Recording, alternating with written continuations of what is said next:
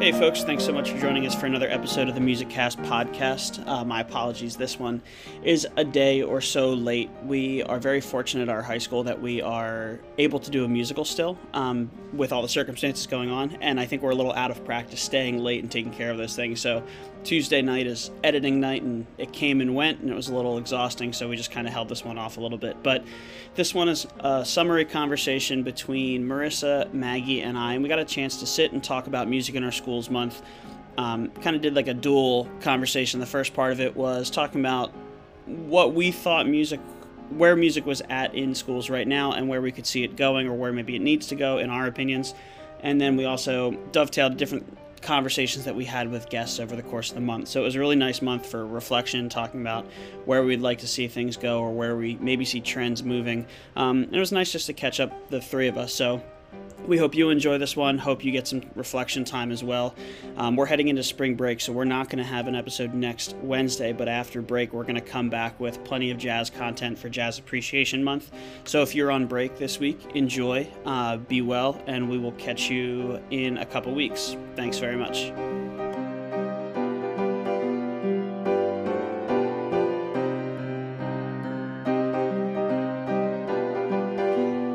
All right, so hopefully this will be able to become an episode, but I think the hope is that this is like we round out music in our schools with, I guess, this kind of conversation.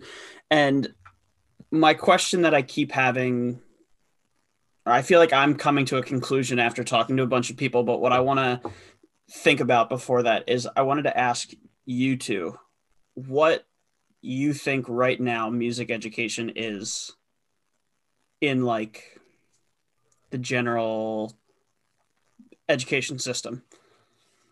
Okay, it's a loaded question because your school's different than our school and everything like that, but like what role is music filling in school right now?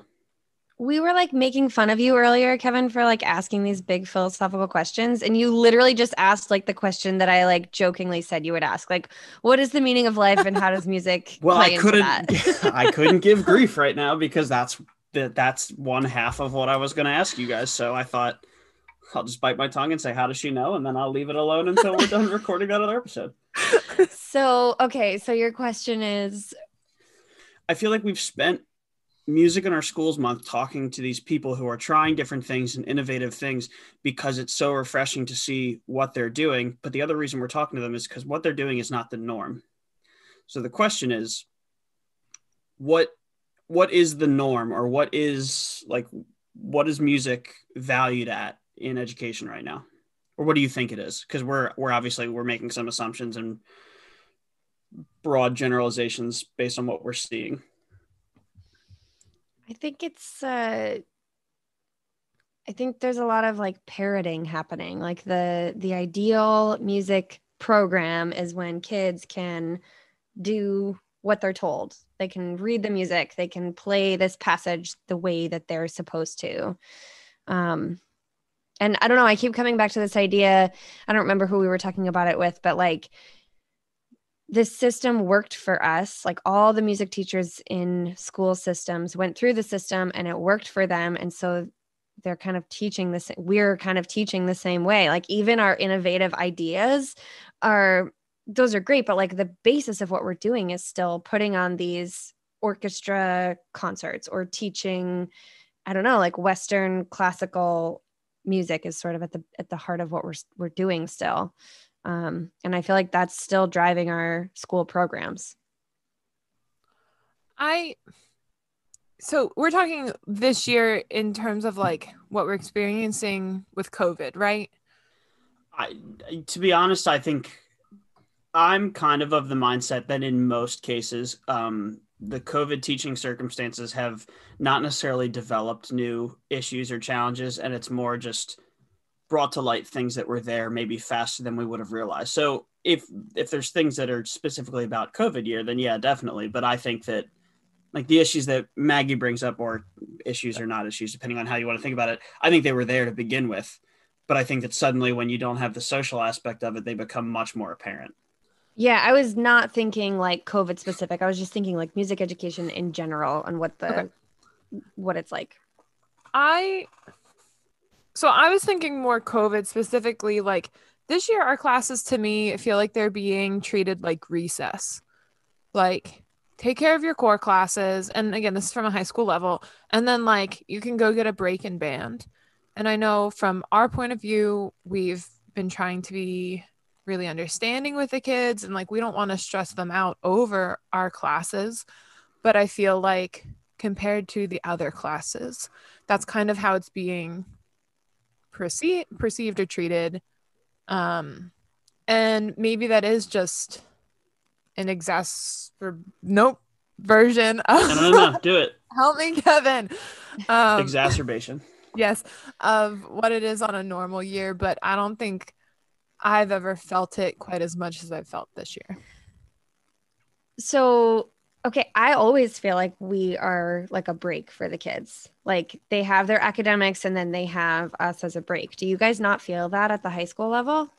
I think I definitely do, but I feel like at least the last few years, in my current school district, I felt like we were on an upwards I can't talk. Wow, trajectory. Where like we created an honors class, and so we got honors credit for band and orchestra and choir, and like there was some value being placed on it, and um, it felt like we were going in the right direction, basically. And then this year, just due to the circumstances, it feels like, really, you're going to make me do this for orchestra? Like, we have so many other things going on, and we have this paper and that test and blah, blah, blah, blah, blah. And you're going to make me do this for orchestra? Like, so I agree with what it. Maggie said, and I agree with what both of you said, but I think to Maggie's point, I feel like we were always kind of and in a positive way. I love like the first days of school when the kids go through, they do all their stuff. And then the last period of the day is my honors ensemble. And they come in so happy because they feel like they're in a safe space, karma. So it's great to be able to have that with them. And I think the thing that was always the benefit is it felt like a little bit of a release for them because they feel more comfortable. But then always we were preparing and we were making something. And I feel like now, to Marissa's point, now that we're in this like COVID era of things happening and we lost concerts for as long as we did, that release of stress to make something is now just the expectation of a release of stress. And then there's not anything we're making it towards. So they're like struggling to find the value in what they're doing or why they're doing it. So, I mean, I've got a problem with that, like in a lot of ways. However, I don't think as a high schooler, I felt the same way as I do now. As a high schooler, I was definitely performance driven. There was a part of me, until I like injured my shoulder, that like wanted to go into performance. I wanted to live that kind of high strung professional orchestral musician life. Um, and I think the more that I interact with students and my colleagues, like one of the things that have always bothered me is music advocacy. And we come at it from a standpoint of like, well, it helps math scores or it helps SAT scores or whatever, it makes kids smarter. And from the get-go, like from the point where we started talking about advocacy, like in our college education courses, that's bothered me because I think we should be allowed to appreciate music for music. Because actually, Maggie, you just mentioned it. It helps us understand what it means to be human. So I talk about this with my kids all the time, and you can read about it actually in like a little bit in the Creative String Orchestra. But I have a conversation with my kids. I try to do it at least once a year, where I ask them what they want to be when they grow up. And it's always engineers, doctors, whatever. Like, and it tends to be these like super useful things. And, we talk about it and basically it's, why do you want to do this? And it's always to make life more productive, to make harder things easier, blah, blah, blah, so that we can get to more free time to do the hobbies that we like, play sports, go outside, play an instrument, go to concerts, basically be entertained or be relaxed in some way. And we do all of those things because they make us feel an emotion, right? So it's that competitive drive for sports Or if you're like just doing a puzzle, you're just relaxing, you're unwinding. If you're playing an instrument, hopefully it excites, or listening to music, it excites some kind of emotion in you. And like, that's what it means to be human. So at the end of the day, like, we can do all of these processes, or like we can be a doctor and save lives, or be an engineer to make these processes faster or better or whatever. But it's all to get to the leisurely part of our lives where we're interacting with things like music, and we do that because we're human, right? So the fact that we're teaching kids to only value it for a product, I think is really so dangerous. And that's why this year I think has been enlightening in a lot of ways. But I don't know, because we as teachers are so overwhelmed with what's going on, I don't know if any of us have stepped back, including myself, to see that. So go ahead, Mac. Sorry.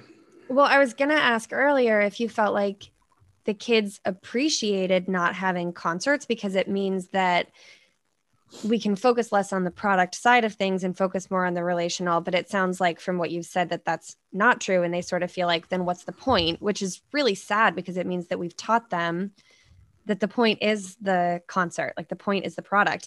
But I was thinking about, I read this somewhere, like during COVID, it's science that got us, that's going to get us out of COVID, but it's arts that's going to get us through it.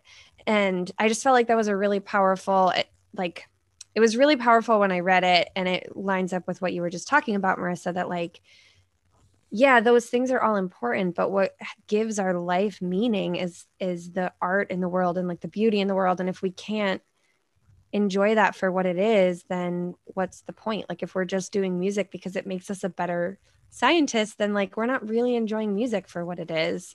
And I don't know how we get to that point with our students to help them focus less on the product. But I think we're focusing so much on the product in the education world that like the students are picking up on that too. So I don't know how to fix that, but. So, and to both of those points, and there's a lot here that could absolutely become more than just like a half-hour conversation. To Marissa's point, I do, and we're very lucky in terms of, I think we have good relationships with our students in terms of, I think that I would say, to answer Maggie's question, I think that they miss the concerts and they love those performance elements of it, but I don't think that it has defined their enjoyment of our classes in any way, shape, or form. Like, I think they enjoy being there. I think on a larger education side of things, I think my fear in it is they lost as much as they did in the value of music because they don't have the concerts. From a public perception, there's no concerts. So there's like, I forget where it was, somewhere in Europe where someone in Italy. It was the whole conversation we had at the beginning of the year, Marissa, where someone said like anyone that has an arts degree should go back and learn some other trade. Like the fact that since we don't have these products, people are saying turn the different direction. And then my fear in it is that music teachers have become so comfortable in having that product that they now, for better or for worse, don't know how to change it. So the second part of the question that I was going to ask you, and this is kind of like the dovetail, is where do you think it needs to go? And this might not even be a music education question. This might be an education question in general, because I think Maggie hit the nail on the head in terms of arts will get us out of it and teach us how to be human. And we have these conversations about like what a 21st century learner is, or what the portrait of a graduate is. And all of these things have to do with initiative and collaboration.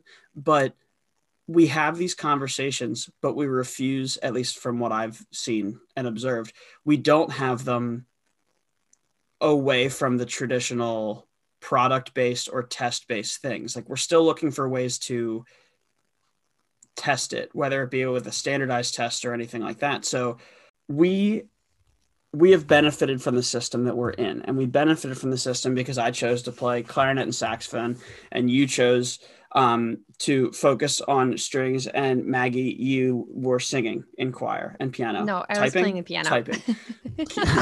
Piano. A really good pianist. I was trying to help you out there to be like, this is my instrument. I was going too fast. It was my fault. I feel like you were going to be like, you like played maracas?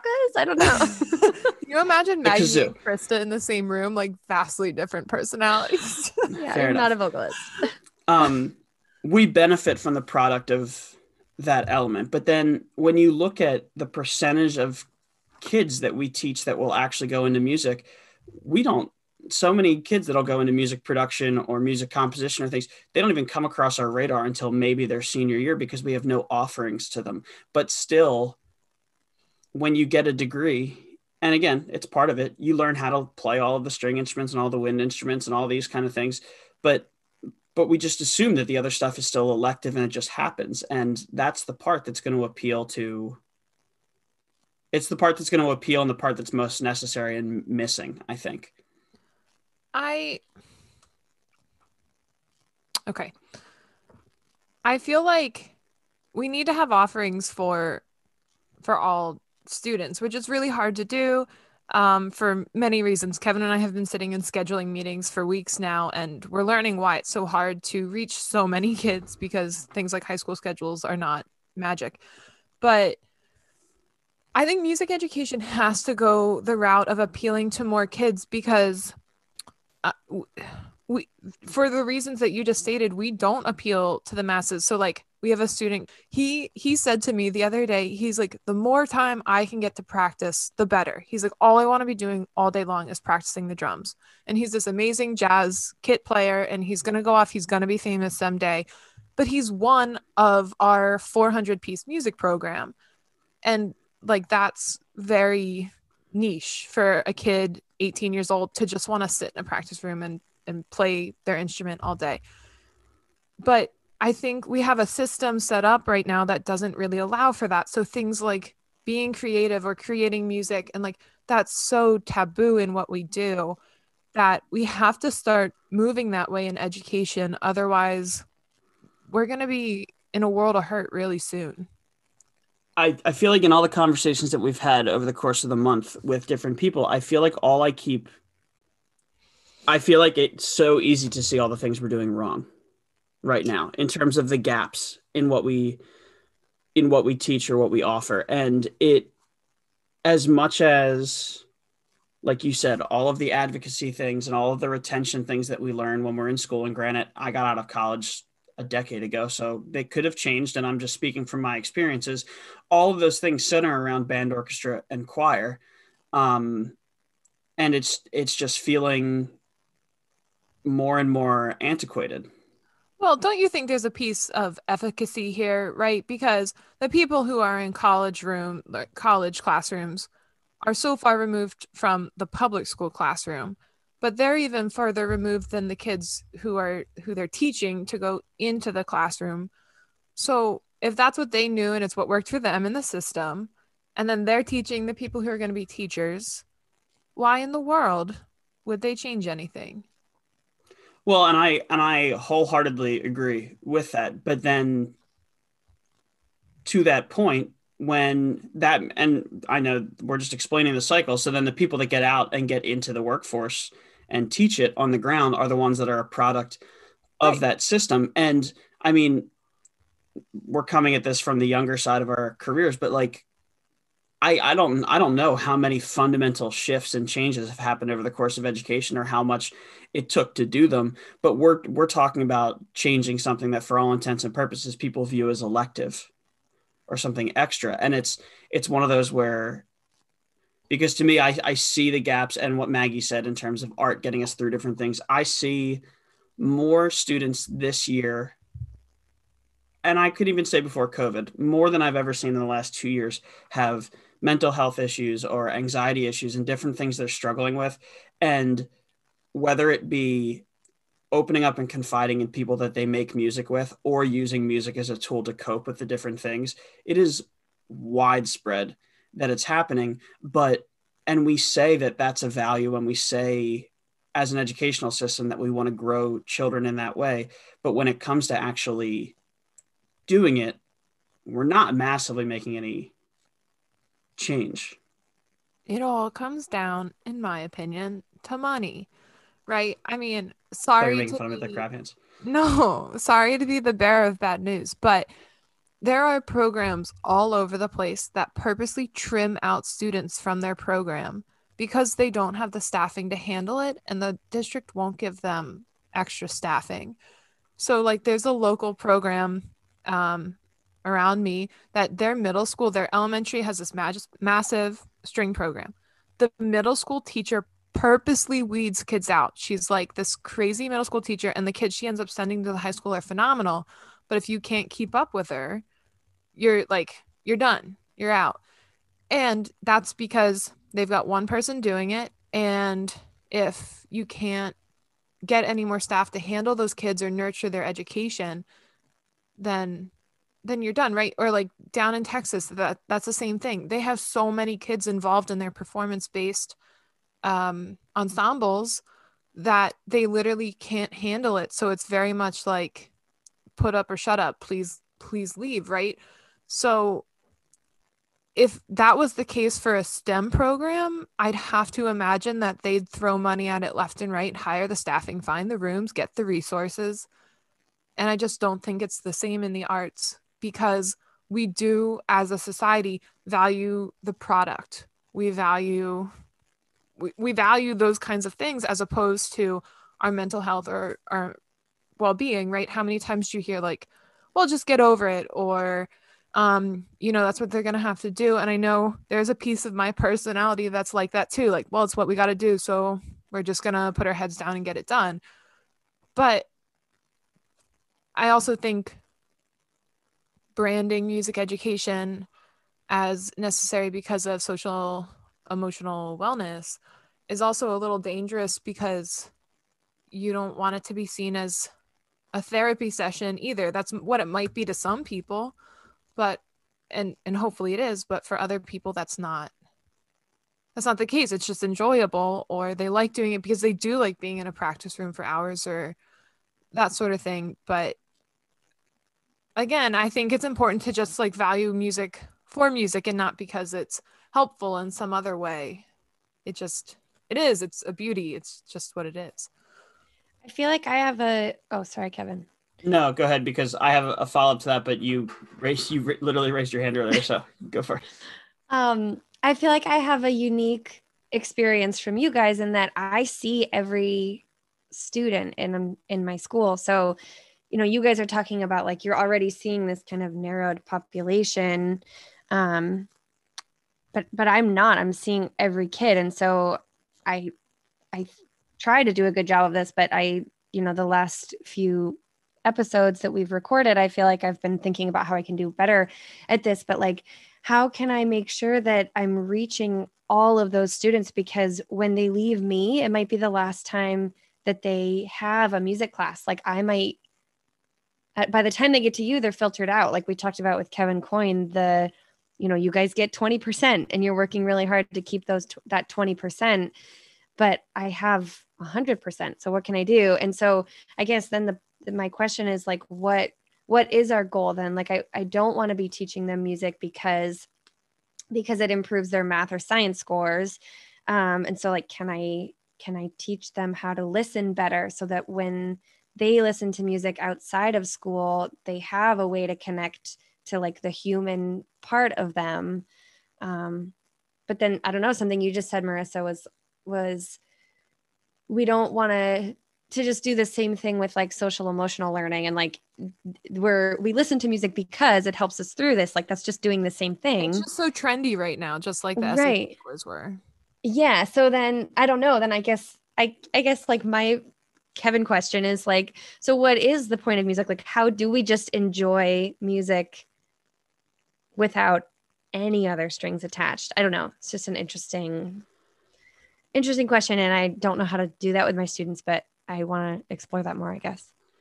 Maggie just said it, tried to say what I've been rambling around better than I said at any point before then, is that idea of she has that 100%. And when you talk about, Marissa, when you have your conversation with the kids about like what you want to be when you grow up, like if you want to go into something with science over the course of your 3-4 years in high school, whatever your program does, you have bio, you have chem, you have physics, you have all these things, and you experience all these different angles and avenues that you do.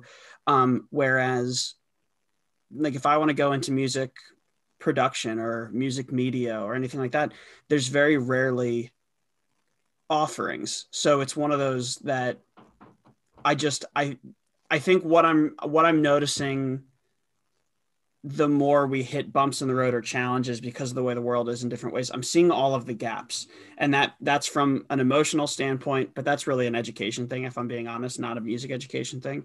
And then just a gap in how we're preparing the students. So Maggie, for you as an example, since you majored in typing, Typist. or piano, there's I had a student my first year at she graduated last year, so I guess it was my first year at the high school. Her name was Carly. She was a nationally recognized pianist. She went to school for piano performance. I had her my freshman year in band, and she was a piano player in band, so she didn't quite feel like there was a spot for her. And she dropped out of the music program, and she didn't want to just play piano when she accompanied the choir, which I don't blame her. So this kid got like a full ride to New York, plays in conservatories, had articles written about her, and she's not involved in our program in any way, shape, and form.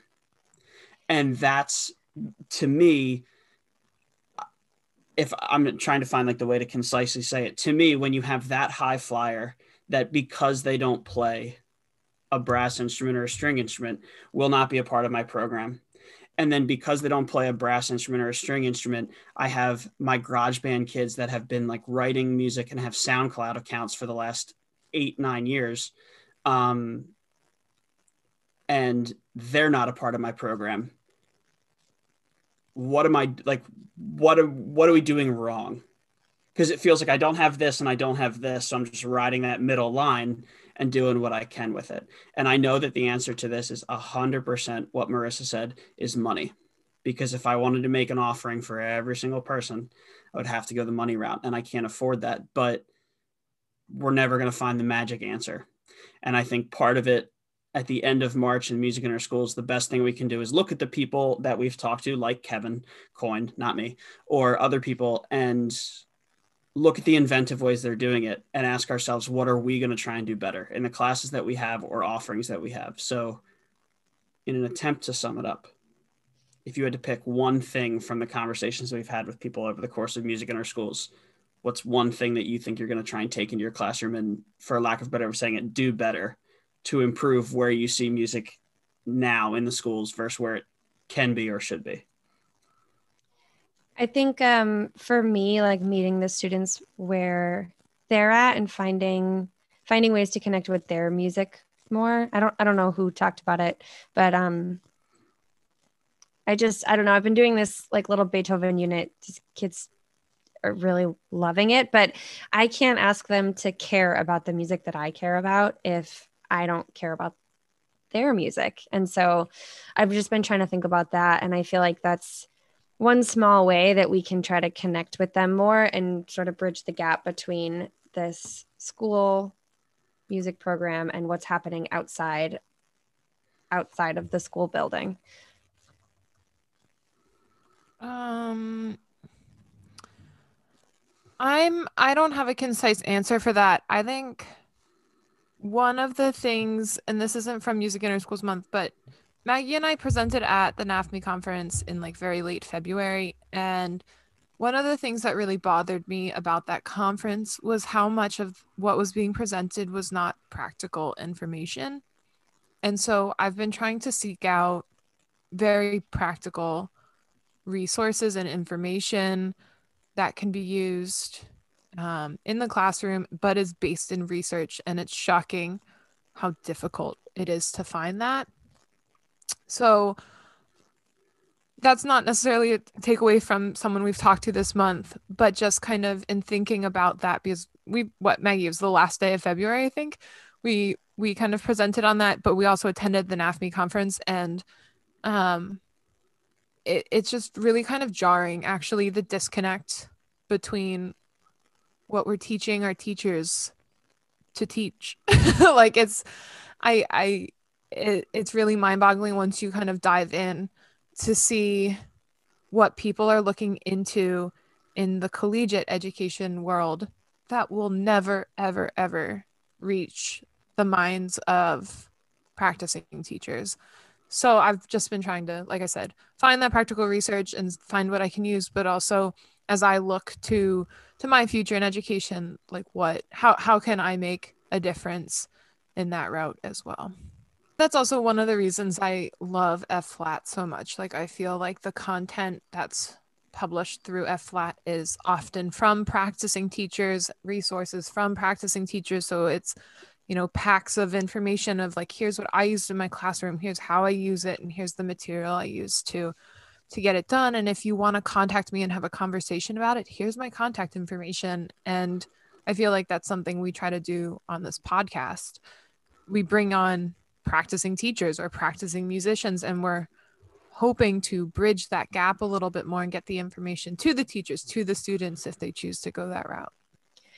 Kevin, you said that it feels a little like pessimistic. Like we've just been talking about all the things that are wrong, like all the places that we're not doing it right in education. But I think we've had on people that show us better ways to do it in music education. And so I think in our conversations, we've been able to find the gaps, but then say like, and here's how I've filled them in, or here's how I'm trying to, overcome that in my own teaching or whatever.